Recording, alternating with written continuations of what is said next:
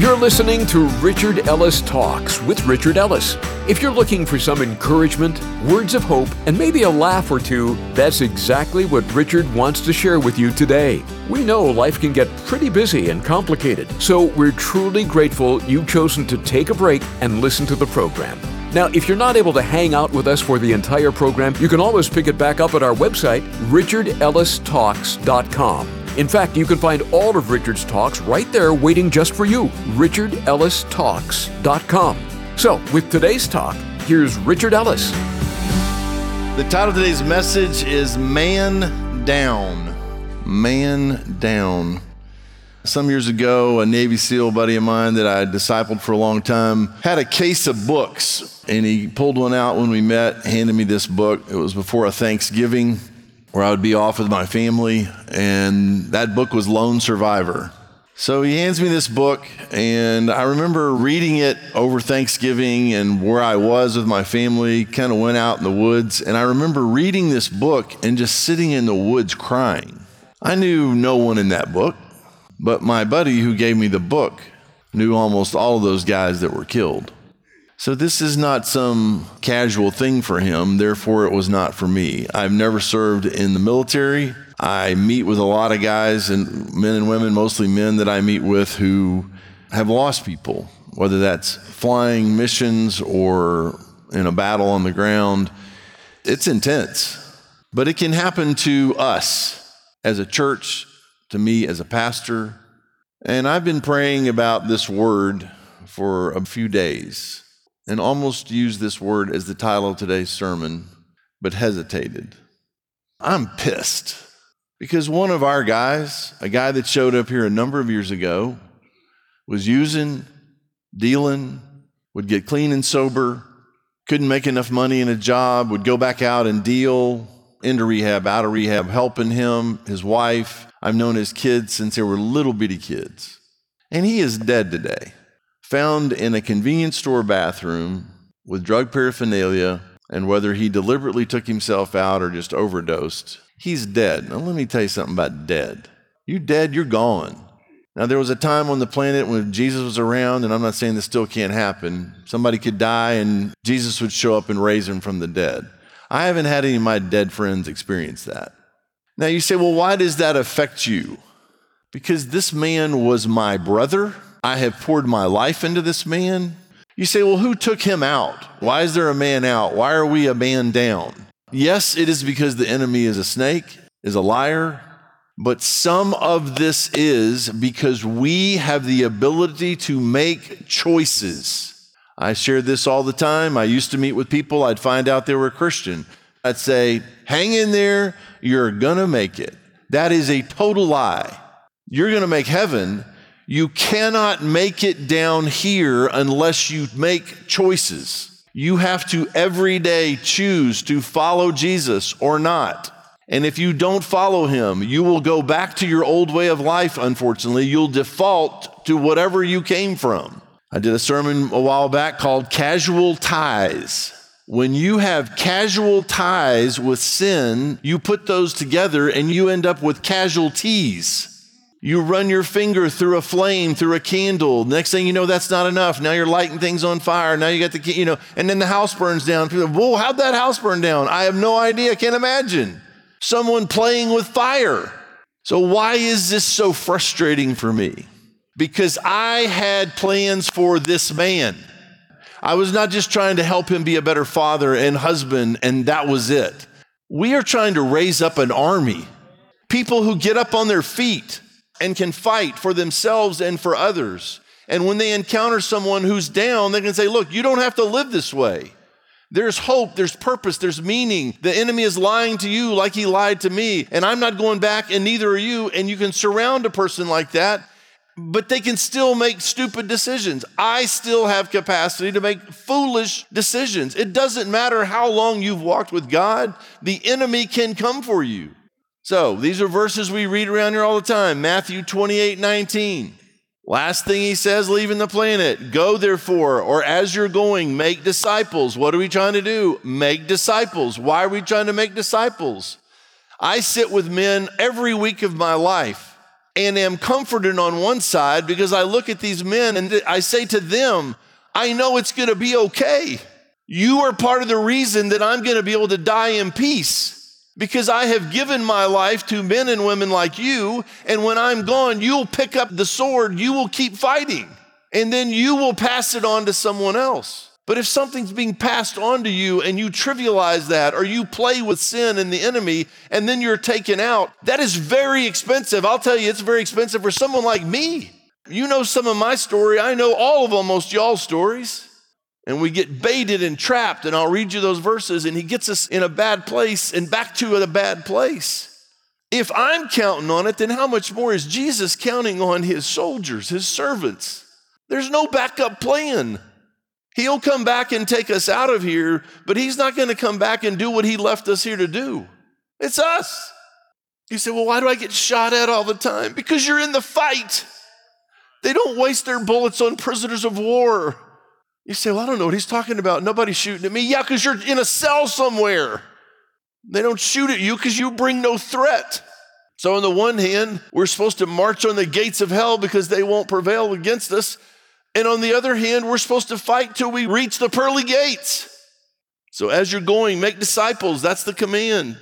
Of all the nations, baptizing them in the name of the Father, the Son, the Holy Spirit, teaching them to observe all things that I've commanded you, and lo, I'm with you always to the end of the age. But it's this baton being passed on and over again. Romans chapter 8. Now, if there were no answers, and there was no hope, and there's no help, and there's no power, then you say, well, there's no chance. Romans chapter 8, verse 1. There is therefore now no condemnation to those who are in Christ Jesus, who do not walk according to the flesh, but according to the Spirit. As a Christian, you can either walk according to the flesh, just in your body. I want this, I think this, I feel this, I'm going to go get this and do this. If you've got desire for stealing, for sex, for whatever your thing is, if you live in the flesh, that's what you're going to do. You're going to go back to that. You either walk according to the flesh or according to the Spirit. Now look at these verses. Verse 2, for the law of the Spirit of life in Christ Jesus has made me free from the law of sin and death. Sin and death are a law. You cannot stop sin and death unless a greater law, like the law of aerodynamics, can take a multi-ton plane and it will fly, because the law of aerodynamics supersedes the law of gravity. So the law of the Spirit of life in Christ Jesus has made me free from the law of sin and death. So I have capacity. When confronted with temptation, with sin, I have power available in me to fly over that sin. But if I choose not to and say, well, I'm interested in this sin, I will stay in the flesh, fulfill the desires of the flesh, and then what's your life going to end up being? You say, well, I'm not going to end up in a convenience store bathroom. I can tell you where we're all going to end up, in front of a holy God, and you better have some answers. You say, well, I'll have a good attorney. Oh, I'll have a good attorney too, Jesus. But he's my attorney and the one I have to face. Verse 3, for what the law could not do, in that it was weak through the flesh, God did by sending his own Son in the likeness of sinful flesh on account of sin. He condemned sin in the flesh, that the righteous requirement of the law might be fulfilled in us who do not walk according to the flesh, but according to the Spirit. For those who live, now look, you say, well, I don't understand the Bible. Look at this. Verse 5, for those who live according to the flesh set their minds on the things of the flesh.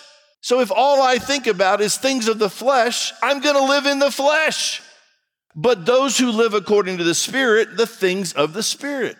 So what do I spend my time thinking about? How I can serve God, how I can follow him, trust him, love him, worship him, or go screw my whole life up. For to be carnally minded is death, but to be spiritually minded is life and peace. What is everybody looking for? You would think life and peace. So churches are filled with people who someone told you if you were born into a certain family or in a certain, whatever, that made you a Christian. If you are a Christian, the Spirit of God lives inside of you. And that is the only reason you have power over sin when you try to take on sin. You cannot not sin, and when you die, you cannot not end up in hell. I don't owe the flesh anything. This body has gotten me in so much trouble. And I will fight this flesh till the day I die. And when I get to heaven, I will not live in this thing anymore. And so the devil shames you. Well, you can't go anywhere. You can't go out in public. This is a thing you can't even talk about in church almost. Don't let the devil lie to you and trap you in something and then you say, well, I can't get out. Yes, you can. It's not about getting out of your body. It's about not letting your body run your life. You say to him, I'm tired of this mess. You run this thing. That's the Spirit of God taking over. At 6 years of age, I hear the gospel. It's very crystal clear. I make a decision. I choose Jesus. For some reason, I kind of thought that once I loaded the program, I just hit run, it's all going to be good. It didn't work out that way. Why is discipleship so huge? Because you have to help people understand, learn how to walk in the Spirit, how to walk with Jesus, how to follow him, how to trust him, how to obey him, how to be willing to suffer in the flesh, to say no to the flesh and it be okay. Yes, it's painful, but boy, is it better. So we need each other. And finally, after a lot of problems and a lot of pain, God sent me some help. That's what we're supposed to be, help for someone else. So when a guy dies that I'm counting on to be one of those people, I'm going to read you a verse in a minute that 2 weeks before this man died, he sat in our men's gathering next to me and heard everything I said. And I'm going to read it in a minute back to you. I've read this repeatedly here. And he heard all of that and is still dead. 1 Corinthians 9. 1 Corinthians 9, go down to verse 24. Now, I've never seen this quite this way till before preparing for this. 1 Corinthians 9:24. Do you not know that those who run in a race all run, but one receives the prize? Run in such a way that you may obtain it. These categories given are very specific categories. Some people never run in a race. They have no interest. They don't want to run. They're not thinking about winning. They're not thinking about anything. This category of people are people who have said, I'm going to prepare. You don't just run in a race, go, oh, I heard there's a marathon Tuesday. I think I'll enter and see what happens. You'll have a heart attack and die within the first 2 miles. You're not prepared. So you prepare in these categories. You run that you may obtain it. Number 25, and everyone who competes for the prize is temperate in all things. Now they do it to obtain a perishable crown. So these are people who are down the road, right? And saying, I've prepared for this. I've planned for this. I'm trying to win. Therefore, I run thus, not with uncertainty. So I'm not just running around, oh, there's a pretty road. I'll take that road. You're running the race. Thus I fight, not as one who beats the air. If you're a fighter, you prepare to fight and you fight. But I discipline my body, bring it into subjection, lest when I have preached to others, I myself should become disqualified. So why am I trying to pay attention to my own life? I don't want to be disqualified. I get shot at every day, all day long, all week long. If you don't pray for me, God help you and me and our other elders. You think, oh, well, I found a really cool church and I go to that church. Let me tell you something. This is not an attending function. I don't mind you coming and visiting and seeing, but if you plan to come here, if you're a young Christian, we intend to grow you up. If you're a mature Christian, this is what I love, is the mature Christians show up and they got jack. If you're so mature, you're going to be jumping in saying, okay, well, how can I serve? All these Christians deceiving themselves thinking, oh, because I know all these scriptures and all these Greek words, I must be mature. No, you just got a brain full of information. You might be 2 weeks old. 1 Corinthians 10. You say, well, this stuff's in the Bible. Yeah, you got to pay attention to what's in the Bible. 1 Corinthians 10, verse 1. Moreover, brethren, I do not want you to be unaware that all of our fathers were under the cloud, all passed through the sea. Talking about the Old Testament, go back and read like Numbers. All were baptized into Moses in the cloud and in the sea. All ate the same spiritual food. All drank the same spiritual drink, for they drank of that spiritual rock that followed them, and that rock was Christ. So what's the implication? That Jesus is taking care of them in the wilderness with Moses. But with most of them, God was not well pleased. So they all leave Egypt. Okay? So you have been saved. You've left Egypt. But it is possible to leave Egypt and on the way to the promised land, screw everything up. But with most of them, God was not well pleased, for their bodies were scattered in the wilderness. These people are dropping dead. Now, these things became our examples to the intent that we should not lust after evil things as they also lusted. So why did they drop? Because they started whining, complaining, not trusting, lusting after other things instead of chasing after God. And he dropped them. Now you say, well, are you saying God's going to take me out? He may not have to. We're so good at it by ourselves. In the New Testament, people got taken out for doing the Lord's Supper without respect. It says, many sleep among you or are sick. This is the thing, nobody draws a correlation. You say, well, I've been sick for a while. I wonder what that could be tied to. Oh, it must have been those kids in the nursery. No, maybe you took the Lord's Supper like no big deal. Why don't you ask him where it's traceable to? And say, Lord, I think this is what it was. And he says, yeah, you're right. I confess that. Please heal my body. Verse 7, and do not become idolaters as some of them. As it is written, the people sat down to eat and drink and rose up to play. Nor let us commit sexual immorality as some of them did. And in one day, 23,000 fell. Nor let us tempt Christ as some of them also tempted and were destroyed by serpents. Nor complain if some of them also complained and were destroyed by the destroyer. Now, all these things happened to them as examples, and they were written for our admonition, upon whom the end of the ages have come. Therefore, let him who thinks he stands take heed lest he fall. You are not home till you're home. So I get frustrated with somebody who dies, and then the Holy Spirit says to me, dude, you're all upset about him. Look at you. Are you chasing after me? Are you being careful? I know we got kids listening, and the world's lost its mind. You better pay attention to what people who know God are trying to tell you. You say, well, I'm all woke, and you old people are crazy. Don't ask how old we are. Look at the scriptures. They're pretty old, and they've been true for a long time. Don't determine what you're going to believe by the age of the one that brings you the message.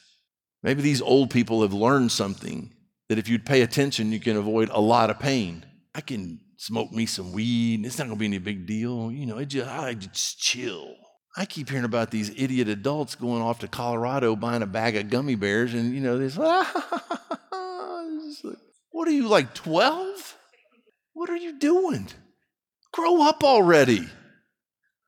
Oh, I got high and what happened? People that get high fall down hard. Well, how'd you end up having an affair? Oh, I drank too much and, things got out of hand, but it wasn't really me. It was the alcohol, so it doesn't really mean anything. Oh, let's run that by your wife. Oh, I see what you mean, sweetie. That's good. Let's go get us some Chick-fil-A.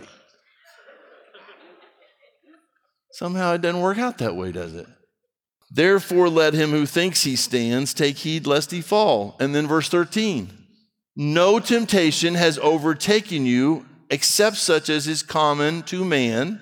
So I promise you, you got no new sin, no new temptation. So there's no temptation but such as is common to man, but God is faithful, who will not allow you to be tempted beyond what you are able, but with the temptation will also make the way of escape that you may be able to bear it. You can never say the devil made me do it. You can never say it was just more, I was just overwhelmed. I just couldn't say no. There is always a way of escape. He has built into his plan. I know for a fact, I have never been tempted beyond my ability to say no and get out of the situation. Not going to happen. You say, well, then how do you sin? I'm an idiot. Therefore, my beloved brethren, flee from idolatry. I speak to wise men. Judge for yourselves what I say. Like, pay attention to what God's trying to do now. Look what he did in the wilderness with his people. There's consequence. All I'm telling you is I'm not going to be the person that you get to heaven and say, oh, nobody told me. And he's going to say, yeah, they did. You were awake, but you slept right through it.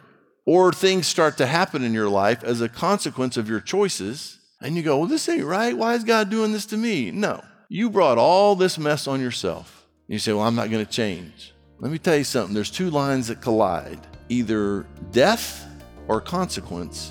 And sooner or later, if consequence hits you before death does, and you say, you know what, God, Uncle, I'm out. Father, I'll do what you say. How much more time's got to go by? How much more pain do you have to bring on yourself and the people around you? Before Richard comes back to wrap things up for us today, I'd like to share a couple important things with you. Let me encourage you to take a minute and check out our website, richardellistalks.com. You'll find today's talk right there on the Talks page, along with all of Richard's messages. You can even forward them to a friend so they can hear them too.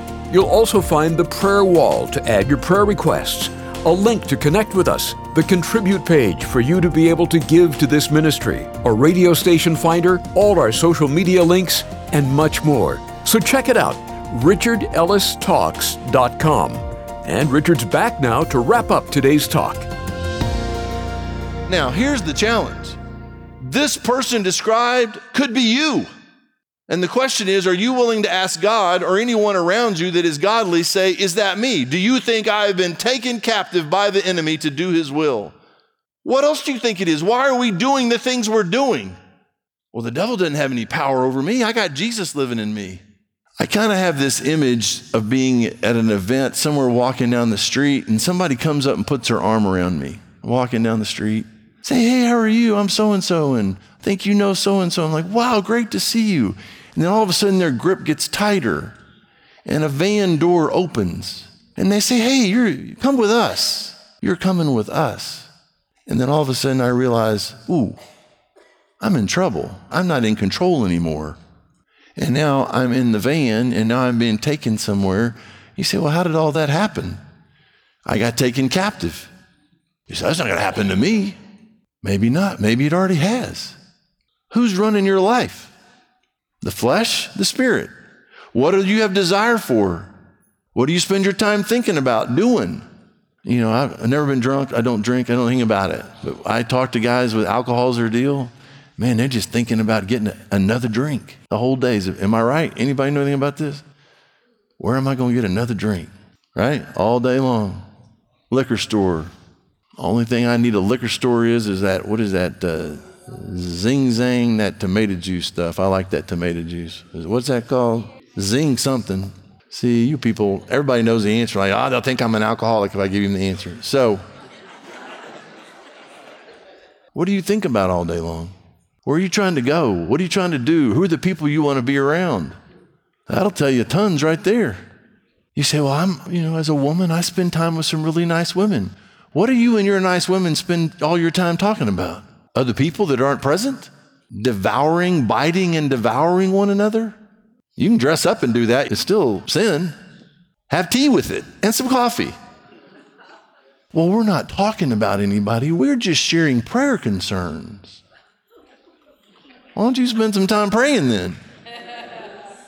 See, this doesn't take long to diagnose. So, what happened to these people? And what's the goal? To correct them, to help them, and ask God to grant them repentance. So what does repentance mean? Change your mind. So you go to do your sin, and you remember 1 Corinthians 10:13. Well, there's a way out of this. It's not that I'm being tempted beyond what I'm able. Then we say, well, Lord, I don't really want to walk away from this sin. I like this sin. And he says, well, what if I helped you change your mind about your sin? Repent. Ooh, I'm still going to have to walk away. Yeah, but then you're going to get life and peace and me and not be taken captive by the devil anymore to do his will. Yeah, that sounds right, Lord. I don't feel it right now. I feel like I want to do what I want to do, but I see that that's going to kill me. Okay, help me. For some reason, I always go back to the end of Shawshank and all those people, all those men been in prison their whole lives, 40, 50 years. Finally, they get out and either hang themselves in that little room, carve their name and hang themselves, or they go buy a gun, hold up a store. Why? So they can go back to what they're used to. And I don't want to go back. The devil makes things very enticing, but there's nothing like walking with Jesus. There's nothing like peace and joy and love and no shame and no fear and being able to live your life so that as you walk, if you take one step here and the next step you're dead, you step right into his presence and never miss a beat.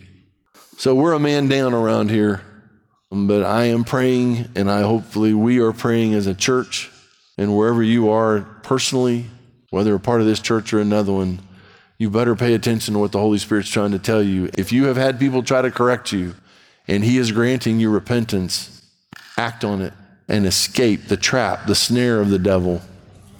Another picture I have is going fishing and catching fish, and there's a thing that happens to fish before they die. They get placed on a string and pulled in the water sometimes by the boat. Now, they're not dead yet. They're on the way. But what if someone came along and cut that rope, cut that string? They're gone. My Jesus can cut your fishing string, and you can swim away even though you've been caught. captive by the devil to do his will. I'd like to be recaptured by Jesus to do his will. Thanks for tuning in today to Richard Ellis Talks. With the busy schedule everyone has these days, it means the world to us that you would take this time to listen. Let us know how it has touched your heart by calling us at 855-6-RICHARD. You can also connect with us at our website, richardellistalks.com. One last thing, Richard Ellis Talks is a daily program, but also has daily costs. And being a listener-supported program means we rely on the financial partnership of our listeners, which means you. Maybe you've given to this ministry before, or have waited for the right time.